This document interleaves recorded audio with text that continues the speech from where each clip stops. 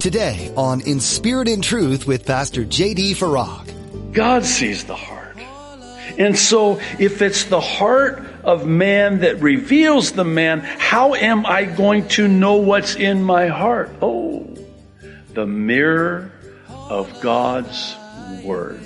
See, the mirror of God's Word shows us, the way God sees us, what's in our hearts. And so, because we can't see what's in our heart, we have to go to the one who can. You're listening to In Spirit and Truth, the radio ministry of Pastor J.D. Farag of Calvary Chapel, Kaneohe. Pastor J.D. is currently teaching through the book of Proverbs. When you look at a lake, you can appreciate the exact mirror image of the mountains that are ahead of you. But would you be so open to seeing the mirror image of your heart? Pastor J.D. gives some advice on where to look going forward so that your heart reflects what's in God's Word. It can be a beautiful view. Now, be sure to stay with us after today's message to hear how you can get your own copy of today's broadcast. Subscribe to the In Spirit and Truth podcast or download the In Spirit and Truth iPhone or Android mobile app. But for now, here's Pastor J.D. in Proverbs chapter 27 with today's edition of In Spirit and Truth. Listen to verse 16. Whoever restrains her restrains the wind. How's that working out for you? And grasps oil with his right hand. In other words, it ain't going to happen. It's not going to work. You want to try to stop it? It's like restraining the wind. You want to stop the drip, drip, drip, drip. It's just annoying even me doing that. Drip, drip, right? Just like grasping oil. You can't grasp a handful of oil. It's going to slip right through your hands. It's an exercise in futility. Verse 17. This is what I wanted to talk about. As iron sharpens iron, so a man sharpens the countenance of his friend. So we live in a day and age now where we have all of these, time-saving electronic devices known as knife sharpeners. You just stick the knife in there. It's nice and sharp. Or you can take it in and have them professionally done. Or you can buy those knives that they advertise in those infomercials that I guess never need to be sharpened. They're so sharp, they stay sharp. I don't know. I've never bought those. I don't know if you have, but this is talking about a time when the way you would sharpen is you would take two knives. When I was a kid, I remember my mom doing this. My mom was a cook, owned a restaurant, and was a very good cook. Oh, goodness gracious. You know how she would sharpen the knives? She would take two knives and she would go like this. And sparks would fly. And there was friction. And it would get heated. But that's how they would get sharpened. That's what the proverb is saying. That's a friend. Remember that friend that just really wounded you and hurt you by telling you the truth? Well, he's here too. She's here too. That's a true friend.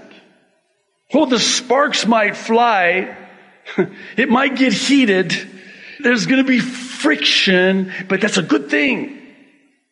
Because that's how the sharpening takes place. And it even gets more descriptive because it talks about sharpening the countenance of his friend.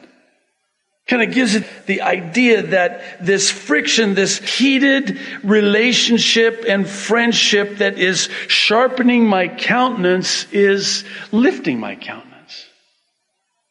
And had it not been for that friction, those sparks flying, and the heat from the sharpening process, it would not have had that effect on my countenance. Again, every single one of us should have a friend like this. And pity the man, pity the woman. You'll forgive me for saying it so strongly, but I do genuinely feel sorry for anyone that does not have a friend like this. A friend who loves you enough to say, listen, I know this is going to get heated. I know the sparks might fly. Some of you are looking at me going, that's my marriage. Well, that's a good thing then. That's a good thing. Yeah, but it gets heated between us. Those heated arguments, we don't, as pastors, I heard one pastor say, pastors don't call them heated arguments. We call them intense fellowship.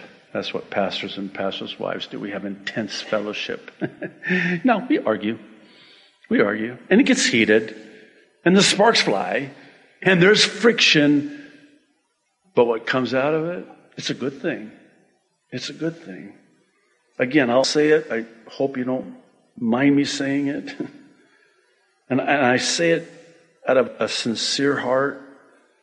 You really are being robbed if you don't have a friend like this that can sharpen your countenance. That even though there's friction, even though it can get heated, you have a friend that cares enough and loves you enough like that. Verse 18. Whoever keeps the fig tree will eat its fruit, so he who waits on his master will be honored. I think this speaks in the spiritual sense to how we are faithful servants to our master, so that on that great and final day we can hear him say, well done, good and faithful servant. Verse 19. As in water, face reflects face, so a man's heart reveals the man. So picture this with me. You're looking into the water, and what do you see? You see a mirror reflection of your face.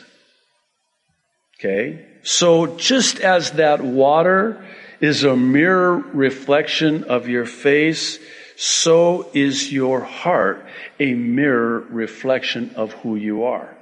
We have a problem now because we don't know our hearts. We can't know our hearts. Jeremiah says our hearts are deceitfully wicked. Who can know them? They are beyond repair. And to make matters even worse than we can't know our own hearts, what's in our hearts, we can't see the heart. We only see the outward appearance. God sees the heart. And so if it's the heart of man that reveals the man, how am I going to know what's in my heart? Oh, the mirror of God's Word. See, the mirror of God's Word shows us, the way God sees us, what's in our hearts. And so, because we can't see what's in our heart, we have to go to the one who can, if we want to see what is in our hearts, because that reveals who we really are. Verse 20, this is kind of gnarly. Hell and destruction are never full, so the eyes of man are never satisfied. What's this saying? Well, just like you will never satisfy the insatiable appetite of hell and destruction, so too will you never satiate the appetite of one who tries to satisfy themselves with the things of this world. And boy, if there was ever a man who could speak to this, it was Solomon, who had everything his heart could have ever desired. All of this wealth. I mean, this man bought exotic animals, had them imported. I mean, monkeys and gorillas and giraffes and elephants. And he built these, massive structures and had these parks. And I mean, it's kind of like he would wake up in the morning and still not satisfied. What can I do now? Oh, I think I'll marry 1,000 more wives. That's, still not satisfied, never satisfied. In fact, the more you try to satisfy yourself with that which you were never meant to be satisfied with, the more dissatisfied you'll be. Maybe I could say the same thing in a different way.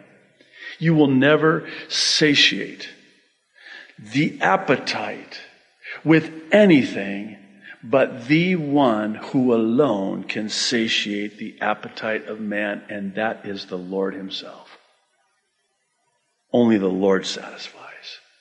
The lust of the eyes. We see something, we lust after it, we want it. We think, oh, if I could just get that, I'll be satisfied. No, you won't. In fact, here's what's going to happen. I promise you, I guarantee it, on the authority of God's word and in my own personal experience, and I would venture to say yours too, if I can say that without meddling. Some of you said you just meddled by saying that.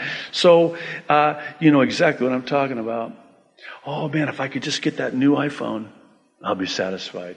No, you won't. Because as soon as you buy that new iPhone, if you're anything like me, the last iPhone I bought, as soon as I bought it, it was obsolete. And as God is my witness, I watched an advertisement and this big announcement. Apple came out with the new iPhone. I'm like, grrr.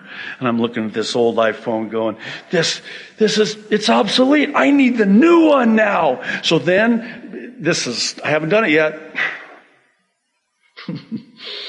But I'm going to get that new iPhone. And I promise you, as soon as I do, in fact, I can predict, I'm a prophet. I can prophesy when the new iPhone is going to come out. It'll be right after I buy the current iPhone. I promise you, I can prophesy. I see it now. As soon as I buy that, I'm thinking, all right, I got the new iPhone, and then I'm satisfied for about an hour and a half, and then it wears off. And that's what the proverb is saying. You're never going to be satisfied. Oh man, being in the car business for as long as I was, I saw this play out 1,000 times a day. You know, it's that new car. Man, if I could just get that new car, I'll be satisfied. I'll be happy. And all it would take is, for the buyer to get in the car and that new car smell. Oh, I gotta have it. You know what that new car smell is? Plastic. Yeah, plastic. And here's the thing. You get the new car and you drive it off the lot, and the next day you're going to be looking at that car sitting in the garage, and you're going to see an advertisement on TV for the new model.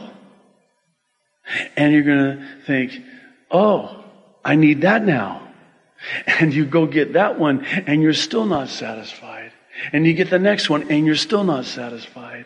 Just a little bit more, but it's never, ever enough. So back in the 90s, I left the retail side of the business and went into the wholesale and started up a car buying service where I would actually help people buy cars, especially widows. And I networked through the AAA, the Automobile Association, American Automobile Association, because that's where the widows were. And their husbands had since died, and they are like lambs to the slaughter. They go into the dealership, and here their husbands used to buy them the cars, and they would go in, and the dealers would just take advantage of them. So I started up a buying service, flat fee. I said, I'll negotiate the car transaction for you, and I will save you money, and I will save you a lot of money. And so I used to do these classes on how not to buy a car. In fact, that was the title of it, How Not to Buy a Car. Okay? And I would tell people, this is how you save money. So I had this one question. I would open it up afterwards for questions and answers. And I had this one question asked by this AAA member. They said, so what's the most money you've ever saved a car buyer? And my response was, I once saved a car buyer $25,000. How did you do that? Because by the time I got done with them, they kept their car and they didn't buy another car for $25,000. Because here's the thing, you think it's going to be, sometimes the best car you can buy is the car you already own. Right? So I would tell people, and this true story, say, you know what you need to do? Take your car that you hate because the television commercial told you that you need to hate your car so that you'll go buy their car, the new car. the whole industry is built on, is to make you discontent with the car that you have. It's old, it's obsolete, it's the old body style. You can't be seen driving the old body style. Here's the new body style. And they have these models. I mean, the most handsome guy, the most beautiful woman with the biggest smiles, and they're there on your TV screen. And here's what happens. You say, man, if I bought that car, I would be as happy as they are. They're not happy. They're paid money to act like they're happy, to convince you that you'll be happy and satisfied if you go buy that car. But you're not going to go buy that car unless, I know I'm going way off on this, but bear with me. There's a moral to the story. So I would tell people, here's what you do. And it worked. And I would get testimonial after testimonial from would-be car buyers that would thank me up one side, down the other, because I would tell them, here's what you're going to do. You're going to go buy new floor mats. Get rid of those stinky, old, bus-up floor mats. Put new floor mats in. Wash the thing, will you? Wash the car. And this is back in the days of cassette tapes. I know this was a long time ago.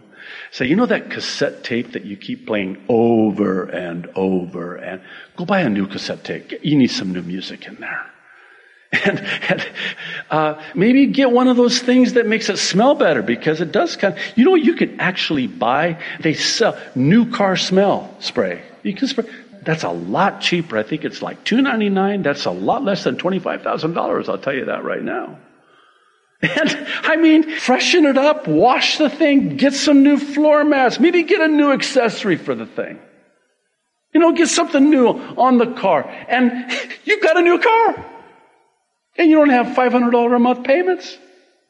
You've got a new car and you own it free and clear. I'm saying, all right. Verse 21. The refining pot is for silver and the furnace for gold. And a man is valued by what others say of him. In other words, just as silver is refined and gold is refined in the heat of the furnace, and that's how their value is increased, so too is our value measured by what others say of us. I was thinking in the context of a memorial service. And I think it's good. I think it's healthy. I think it's wise for us to think about. In fact, we're going to talk about this as a closing thought here in a moment. But I think it's wise for us to live our lives in such a way so that at the end of our lives, at our own memorial service, when people get up and talk about the impact that our lives had on them, what are they going to say about you? That's your true value. A man is valued by what others say about him. Verse 22, this is picturesque. Though you grind a fool in a mortar with a pestle along with crushed grain, yet his foolishness will not depart from him. Try as you may. Beat it out of him, it's not going to happen. Grind it out of him, not going to happen. They're not going to change, and you're not going to change them. That's just who they are. Again, I think about Nabal. His foolishness would not depart from him. Verse 23 through verse 27, on to the end of the chapter, really is a series of life lessons dealing with the agricultural dynamics. It says, verse 23, be diligent to know the state of your flocks and attend to your herds, for riches are not forever, nor does a crown endure to all generations. In other words, be very careful. Don't take it for granted. I mean, you better remain diligent and vigilant, because you could lose everything. I mean, just because you're prosperous now, if you're not diligent and you don't pay attention and know the state of your flocks, your herds, you could end up losing it. There's no guarantee that it's going to last for generations. Verse 25, when the hay is removed and the tender grass shows itself and the herbs of the mountains are gathered in, the lambs will provide your clothing and the goats the price of a field. You, verse 27, shall have enough goat's milk for your food, for the food of your household and the nourishment of your maidservants. In other words, if you are diligent, hardworking, prudent, vigilant, you pay attention, you give attention, and you know well the state of your flock, of your business, of your wealth. Oh, it's not just going to be a blessing to you, it's going to bless all of those that are employed by you. You will always have whatever you need, and you will also provide for the needs of others. I want to close with this closing thought. I've been sort of getting this takeaway, I guess, for lack of a better way of saying it, from each of these chapters. And the takeaway from this chapter to me has to do with the emphasis on the wisdom of taking a long-term approach to matters. In other words, you're approaching that decision with the long-term view in mind. How's this going to affect? What's the impact of this going to be in 5 years, in 10 years? It's being future-minded instead of just making a decision, a very important decision, a life-changing decision on the impulse of the moment. It's wisdom that really thinks it through, especially with those really important decisions where you think, okay, so how will this be like? What will this look like in 5 years if I do this? I mean, take it down the road. Think future, think ahead, be forward thinking, as they say. And what will the impact of this be in even 1 year from now, 5 years from now? I think oftentimes we do err greatly when we make very important decisions on the basis of how they will impact us in the immediate future and not the distant future. And to do so, I think, is great folly and to err greatly. We're so glad you joined us for this edition of In Spirit and Truth. Our time with you is coming to an end today, but that doesn't mean you have to stop learning from God's Word. We encourage you to read the Bible yourself. You can start in Proverbs, where Pastor J.D. left off, or turn to another book. Each one holds information, encouragement, and instruction that will be beneficial to you. Are you part of a community of believers?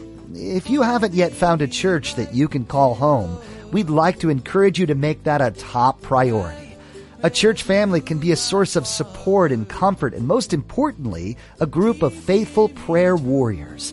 This is also a place you can serve and encourage others too, and where you can be challenged to dive deeper into your relationship with Christ. If you're in the Kaneohe area, you have a standing invitation to be part of our family of believers. Come join Calvary Chapel Kaneohe on Sundays and Thursdays for a time of worship, fellowship, and in-depth Bible study with Pastor J.D. You can find out more and get directions at our website, inspiritandtruthradio.com. While you're there, be sure to check out Pastor J.D.'s additional teachings as well as his Mid-East prophecy updates. We also have some helpful resources too.